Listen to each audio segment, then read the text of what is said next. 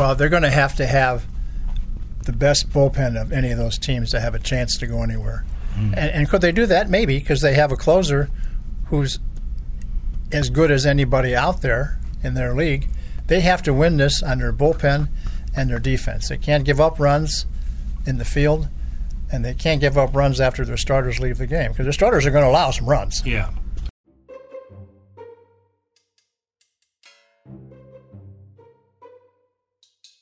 Hello, everybody, and welcome to the best podcast in baseball, brought to you by Closet by Design of St. Louis. I'm St. Louis Post-Dispatch baseball writer Derek Gould, joined this week by Hall of Fame baseball writer Rick Hummel, just in time for us to run I don't know, what do we call it?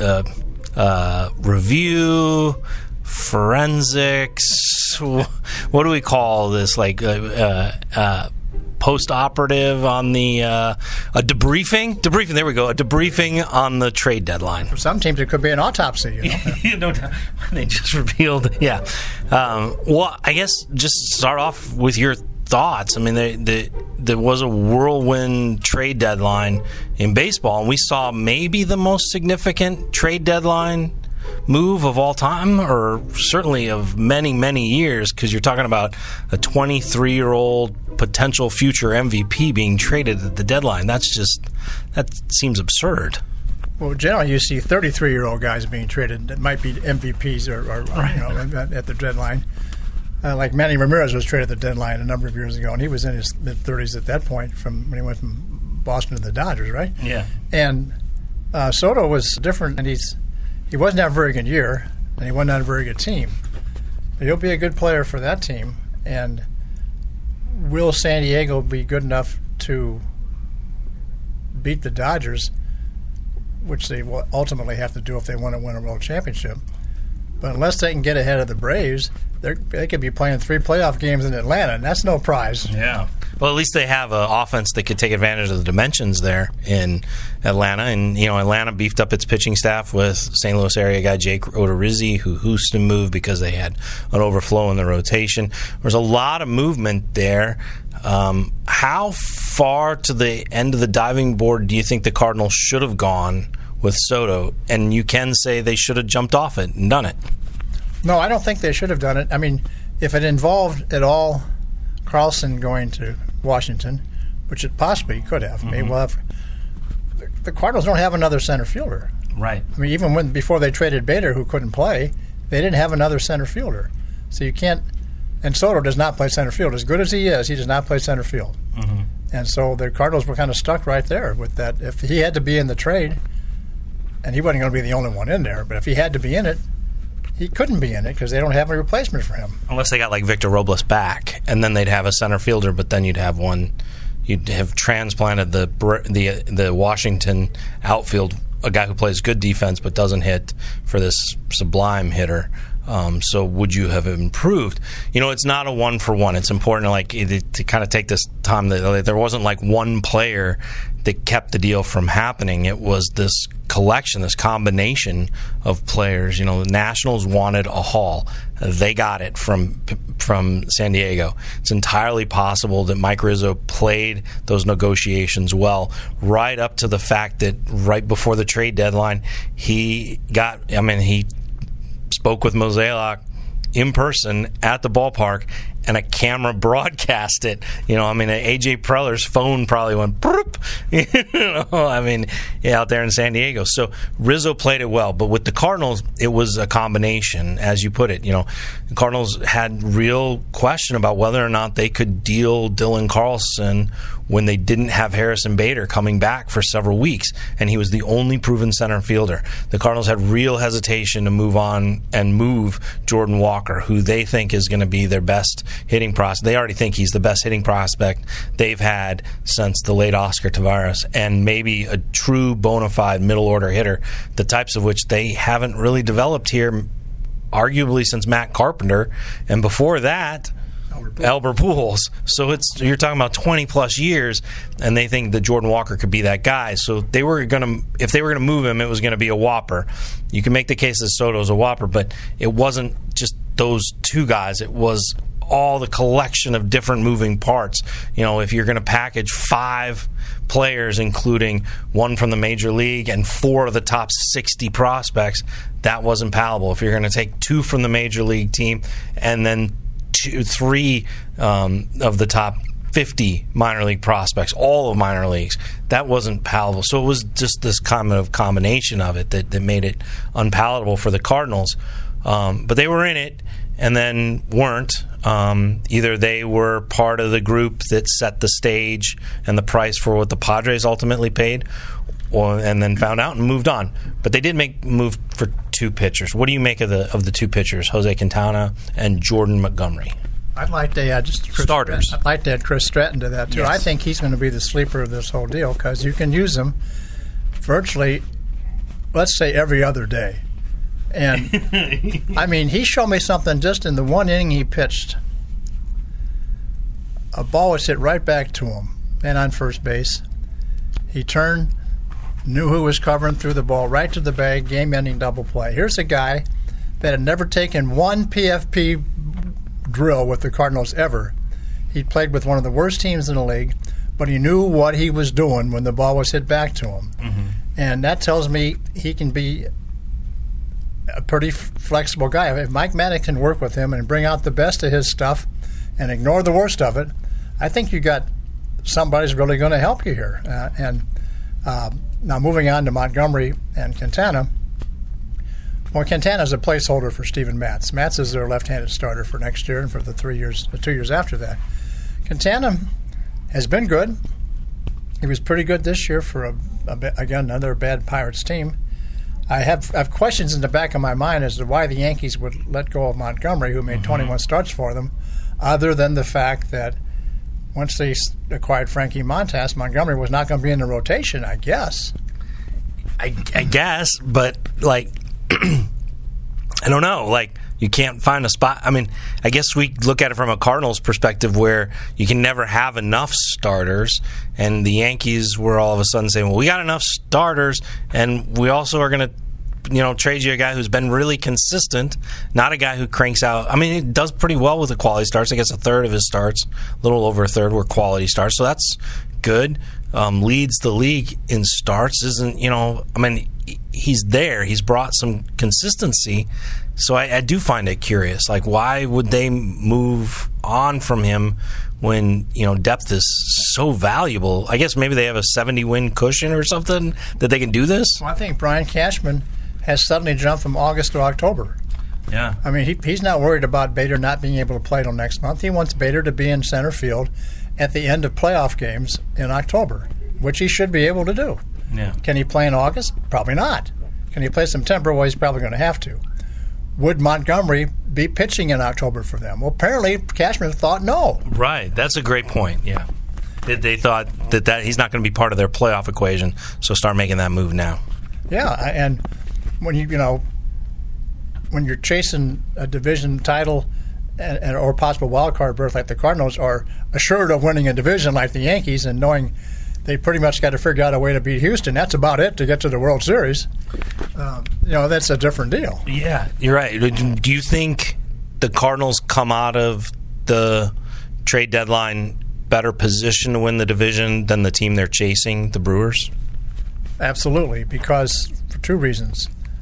One is that the Cardinals got 3 pitchers for a middle reliever whom they weren't using very much, in Oviedo, promising, but they weren't using him, and a center fielder who cannot play, and a kid in the mid-minors in Nunez who's been a hitter for a number of years, but was never going to be a regular player here, I don't think. So they got 3 guys for not very much.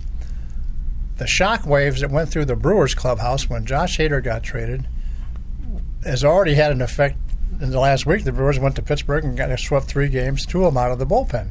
Yeah.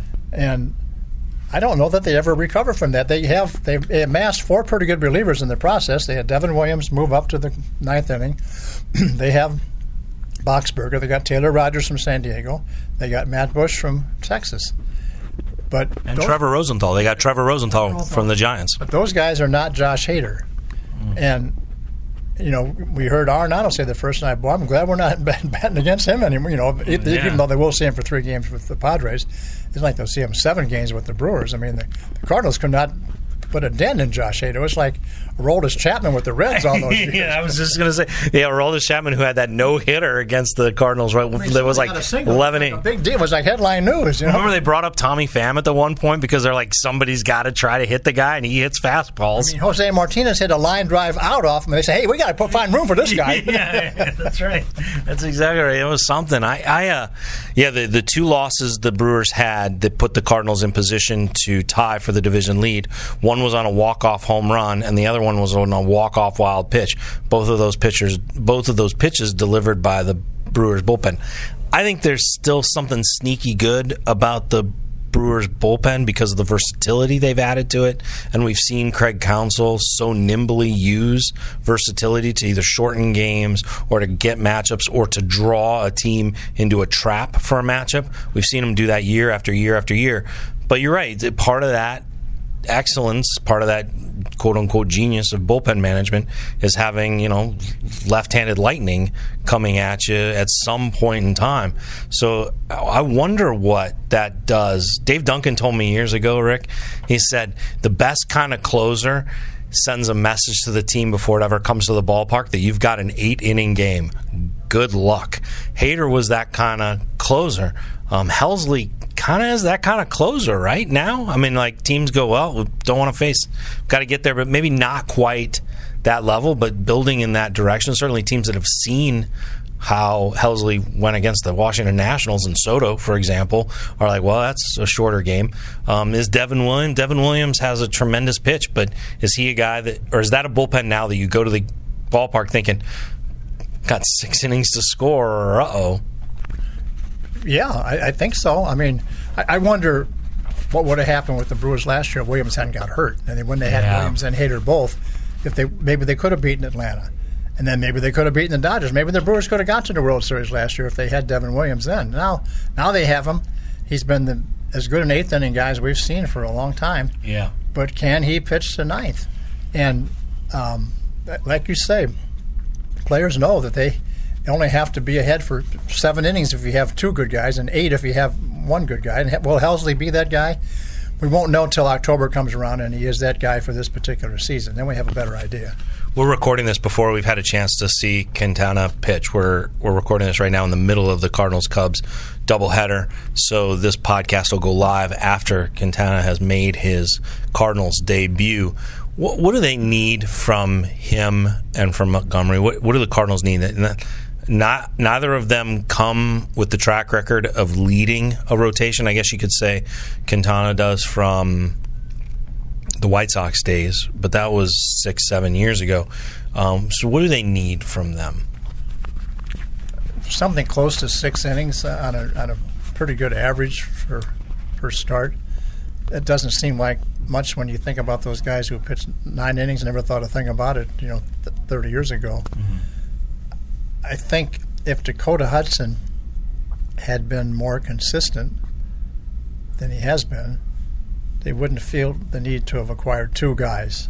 Right. They could go with Palante still in the rotation and work around that. But Hudson is more of a mystery probably than Quintana or Montgomery might be, sight unseen. We've seen Hudson, and he's not the same guy that he was in 2019 when he was the Cardinals' leading winner. Could he be that guy again? I think so. But he has not been that guy more than about, what would you say, 3 or 4 starts this year? Yeah. I mean, he's not even at times the guy we saw in spring training. Like in spring training, it was like, all right, he's putting it together, getting crisp, okay, getting the feel for the sinker. And there are times out there where he just feels like he's out of sorts, out of rhythm. He's fiddled with his arm slot a couple times. He's now shifted his grip away from throwing a cutter, which he was throwing a lot of, to now getting more depth and movement, so it's back to a slider. It's a pitch that he had before that he moved away from, so not an entirely new pitch, but he's using it more often. He said the other day that this is just an experimental year for him. It's probably not a phrase that fans want to hear. Maybe not a phrase that the front office wants to hear, but that's at least it's a candid phrase. That's how it looks at times. It looks like he's a guy trying to figure out what kind of sinker baller he is. And you watch the Cardinals kind of pay attention to it, and it looks like they're trying to figure out what kind of pitcher he is. If he walks guys, he just can't.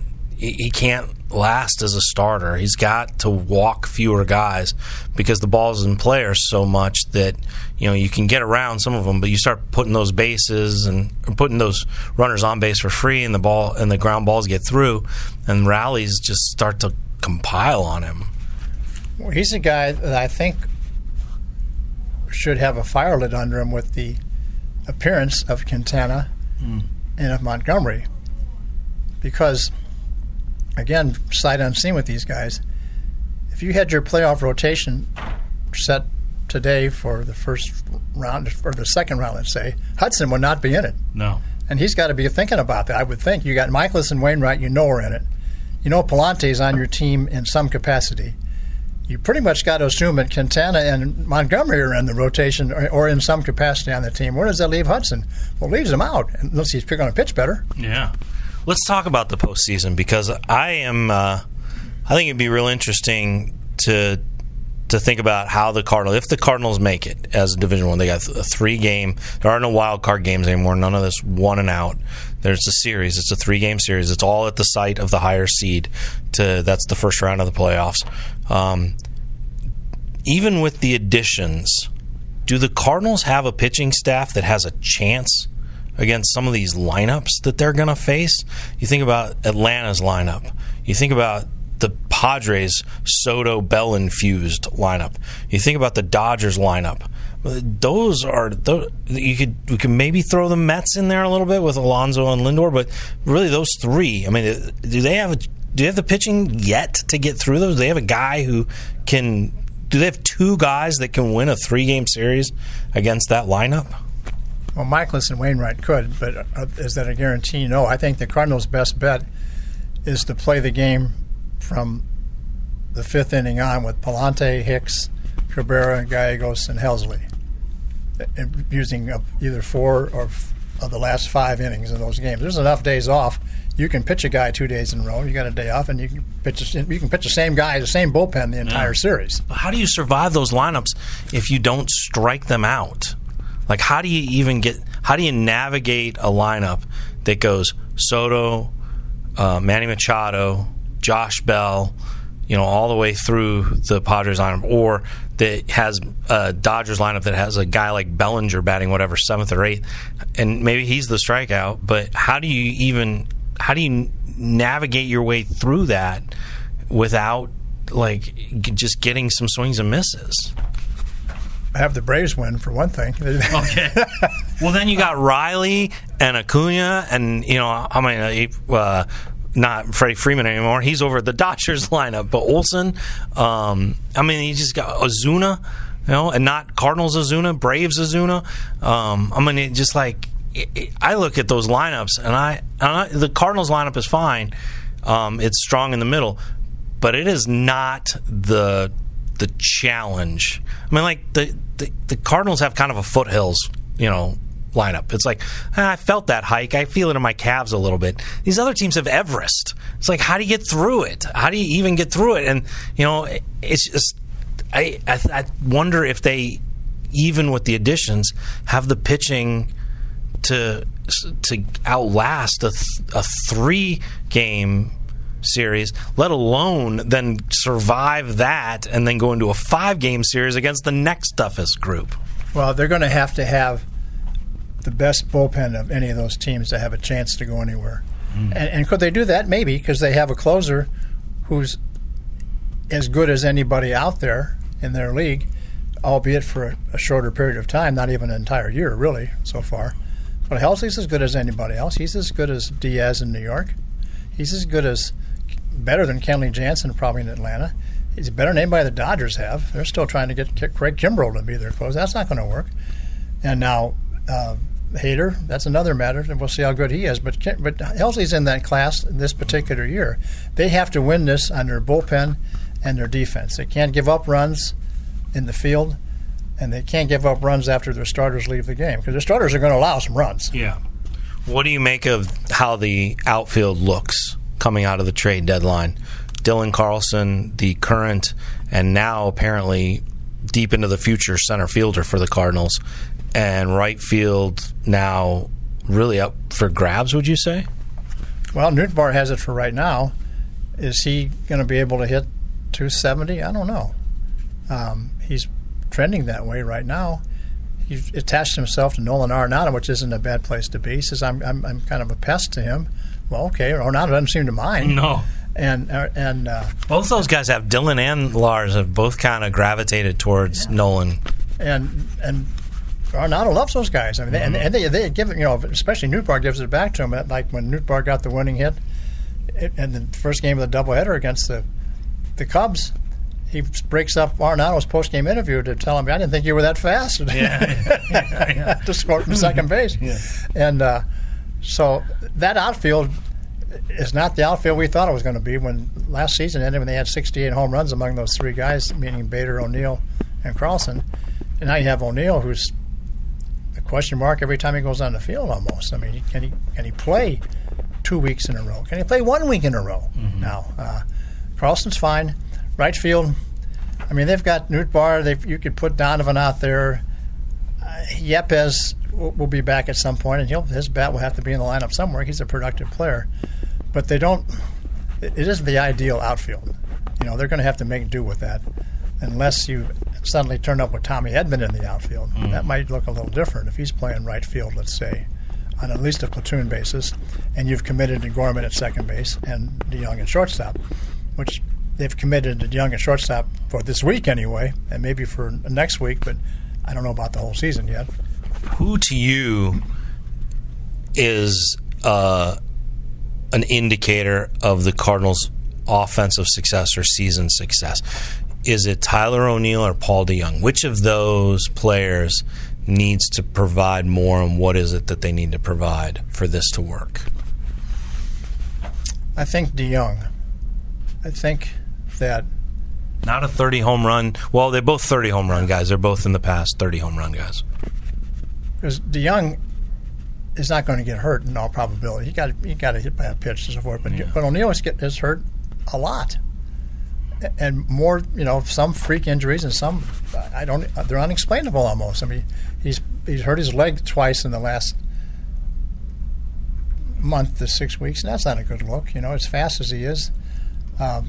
But I think they can cover that position more easily than they can cover DeYoung's position. I didn't like Edman at short and Gorman at second. I didn't think Edman produces well offensively, having to put shortstop on his plate also. I like him much better at second base.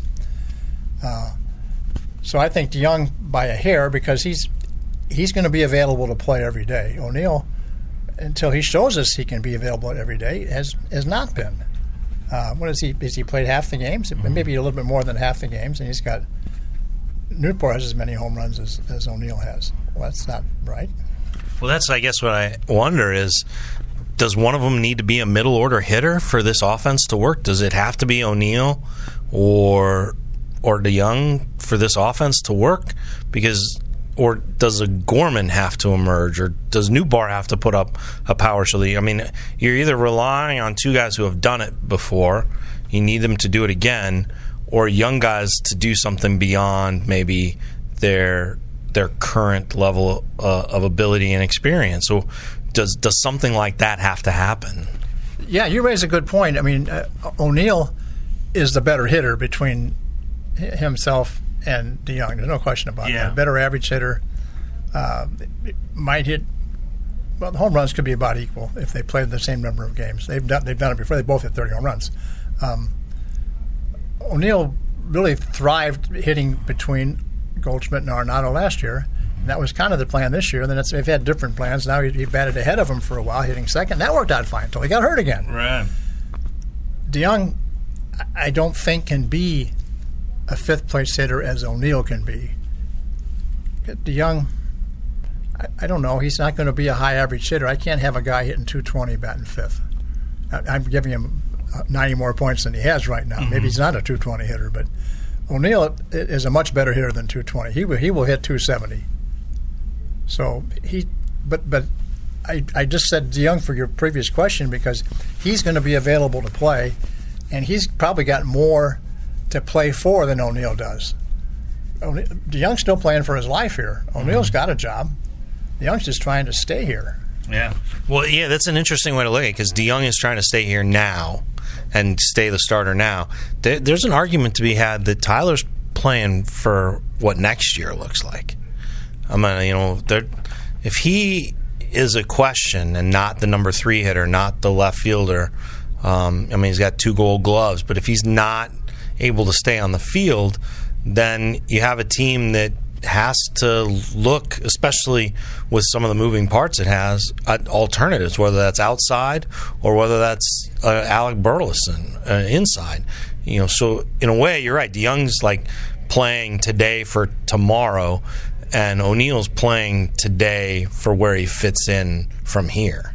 And there's a reason why Jordan Walker is suddenly playing left field for Springfield. There is, yeah. Because if Arenado stays here, and I have no reason to believe that he won't, he's your third baseman for 4 more years. Goldschmidt's your first baseman for at least 2 more years.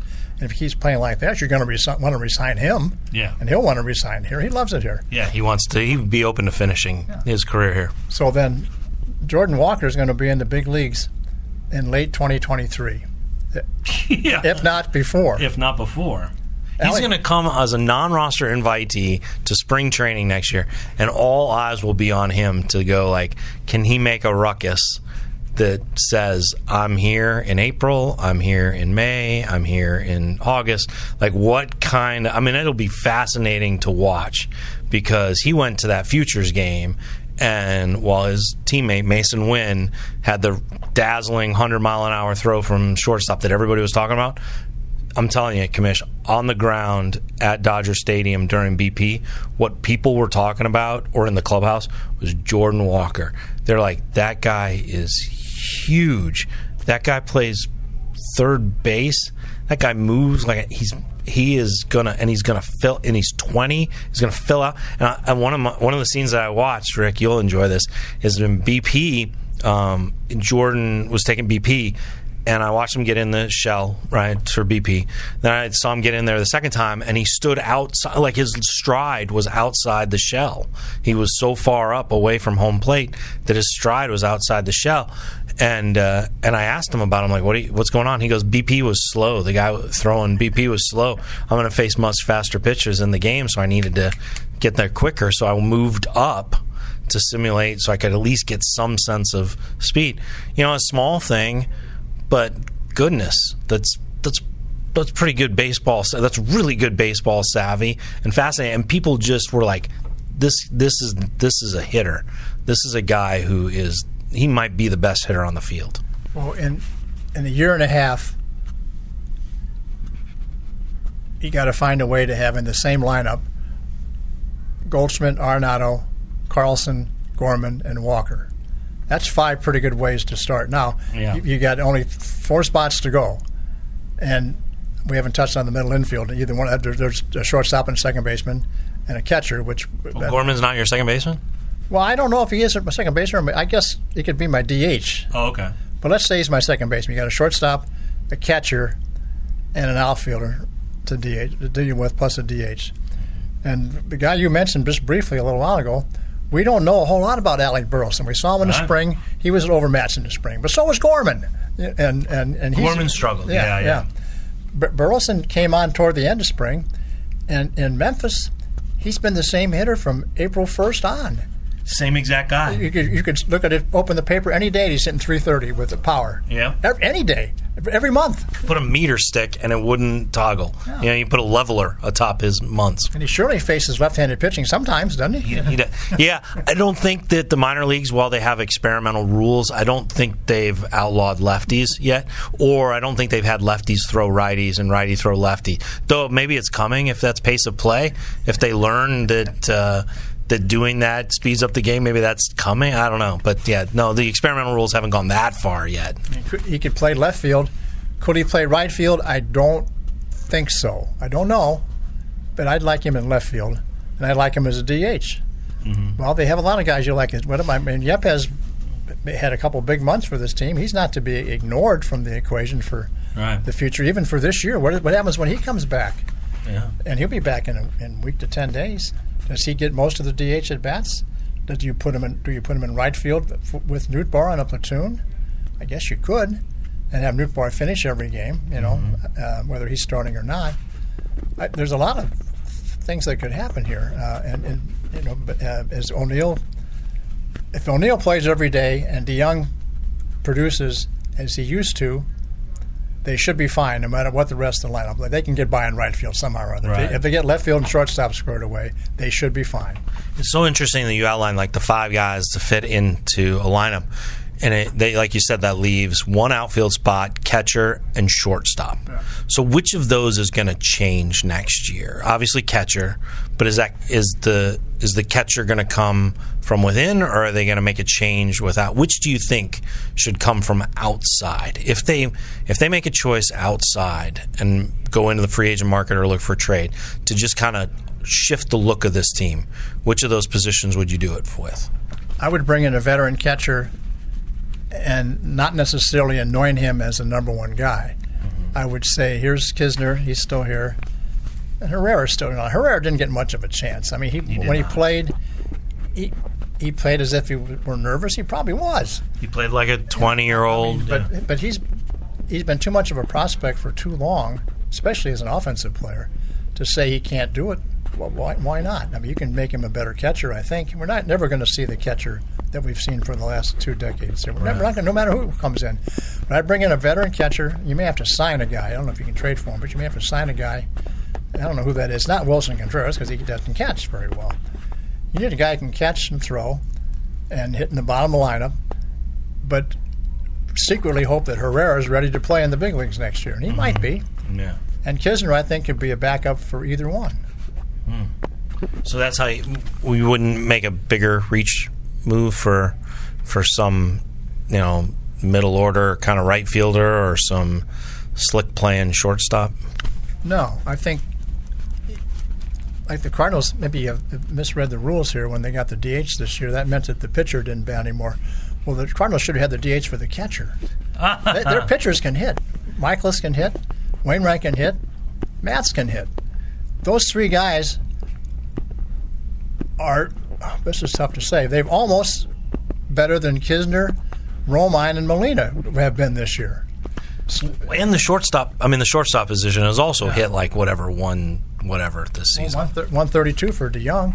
Yeah. And Edman surely couldn't have been very far above 200 when he was playing. Right. So and Sosa was hitting under 200 when he got traded. He played shortstop every day. Of the games he played, they were almost all short. Right. Yeah. So it was 2 positions that could have benefited from the DH. During the press conference after the trade deadline, John Mozeliak said that, I asked him, I was like, I didn't ask. I asked him whether or not this made the team better position to win the division or just position not to fall out of it. And he had an answer about that. But I think that's a fair notion. Did this actually make them a better team, or did this just allow them to kind of hold serve and wait for the Brewers to drop? I think that's still to be determined. We'll see how it goes. But he was asked how did this moves make the World Series team? And his answer was, I don't think anybody made moves today that would say that they're a World Series team. And I think the Padres would raise their hand and go, well, we did. And I think you could probably argue that the Braves feel that way. They're the reigning champs, and they tightened up some of their parts of their roster that will really help them in October. But then Mozeliak said the team has to get hot.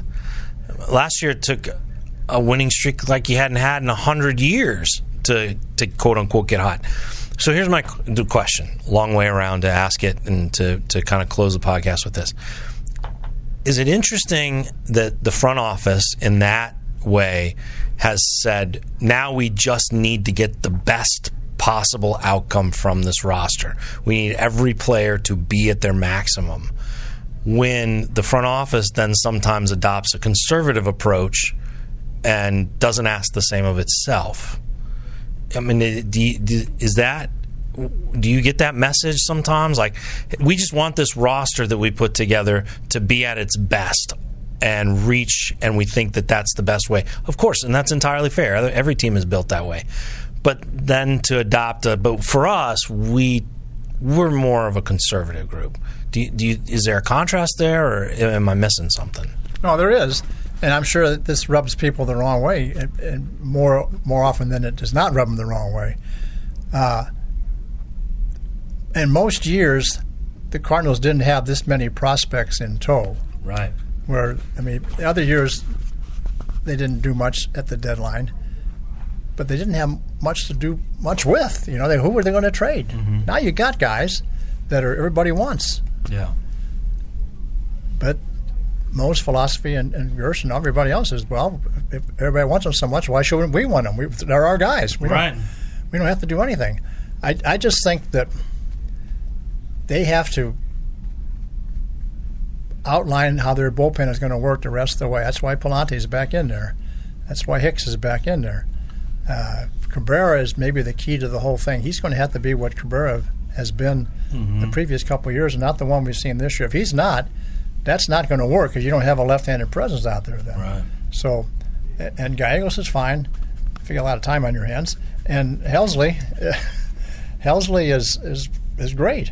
That's how they're going to achieve anything in the postseason. It'll be the lineup is fine, defense is excellent, starting rotation, even with the additions, is going to be average to below average for postseason caliber. Our colleague Ben Frederickson asked me, is this the most significant trade deadline since when? And I said, well, by default since 2014. I go, that's damning with faint praise. I mean, they didn't do a lot in recent trade deadlines. So the fact that they added 2 starters, 2 guys who are pitching very well, 1 starter from a 70-win plus team, that stands out since probably the most significant trade deadline, or the most substantive trade deadline since they acquired Lackey. Do you think that's a good description, or do you think it's the most significant since 2011 or the most since 2009? Because those are the 3 of recent vintage that stand out. I mean, the one that stands out the most is before that when they got McGuire in '97. Yeah, you bet. It had nothing to do with the pennant race. And that was a previous regime. In 2011, they got a bunch of guys that played and pitched better than we thought they could. We didn't know much about Dotel and people like that, but Edwin Jackson, but they became prime guys for them, and it cost them Colby Rasmus, and then maybe it was time for him to go anyway. I don't know. Well, that cleared the way for John Jay to play. I mean, so in a way, it was a little bit like what we'd seen here, where the trade of Bader clears the way for Dylan. That's your guy. I mean, they make kind of classic trades a little bit like that, where it's clear the guy out of the way so that the young guy, there's never a question who plays.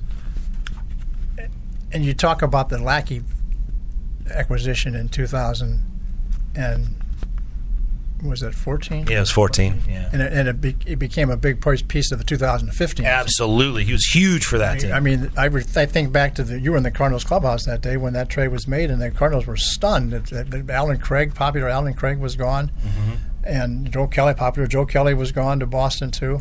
And here comes this, irascible, gruff John Lackey who pitched pretty well the rest of the year, but pitched great in 2015, and kind of set a tone for the clubhouse. Like, okay, you guys, maybe didn't use the word guys exactly. He brought a swagger. I'm here to win, and follow me or don't follow me, and I know where I'm going. Yeah. I actually think he actually said that, or there was something to that line, right? Like, I know. What was it? He was like something along the lines of, "I know how good I'm gonna be." Yeah.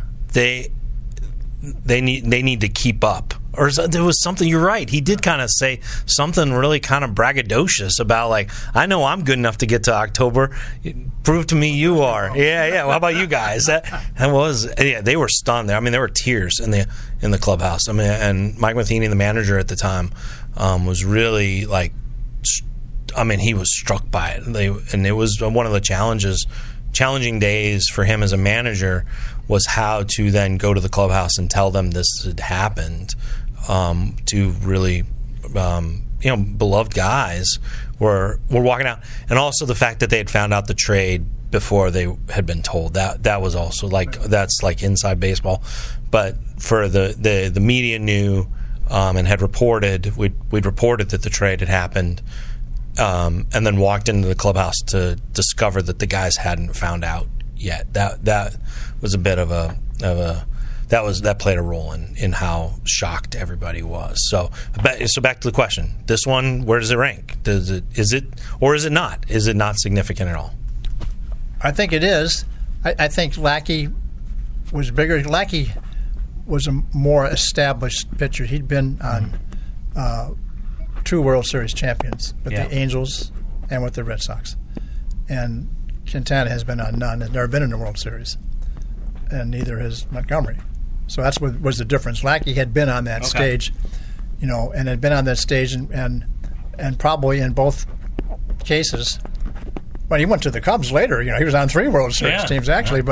And he'll tell you about it. And at no time did he ever willingly offer the ball to the manager when the manager asked for it. When it came I mean, he wasn't wrong. He did know how good he was. He did know he was going to go places in October. He's not wrong. He's a champion over and over. So he did come in and kind of call his shot. Like, I'm going to be a champion. You're going to be with me, or am I going to move on to somewhere else to be a champion? I think what he did as much as anything here was there were a lot of young, impressionable pitchers at that point on the Cardinal staff. Waka, Rosenthal,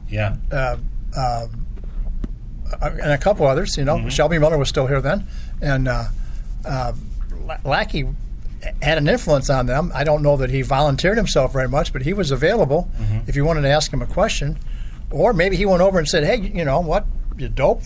This is not right." I did hear him say "you dope" a lot. That was definitely his style. So what we've learned from this conversation, though, is that you think Chris Stratton is Octavio Dotel. Yeah, he could be. I mean, I can't tell you how many times I've seen a relief pitcher come in the game and throw a ball into center field and the first ball hit back to him, forgetting for the moment. You see these guys point to second base and shortstop when there's a guy on first base every time. Now, how many guys actually remember what they've just done? Who's covering the bag? To be fair, I am more interested in the pitches he throws the other direction. I think that will have more to do with the success of the Cardinals. He's a smart guy, and if Mike Maddox says, "Hey, let's try this," Chris Stratton will say, "Oh, hey, sounds like a pretty good idea. I'm in. Let's go." All right. Very good. Thank you, Mr. Hummel. That's Hall of Fame baseball writer Rick Hummel. Another trade deadline done, moved on. Aren't trade deadlines in the Twitter world delightful? They're oh my gosh. Trade deadlines are. The Twitter world is not delightful. Neither of them.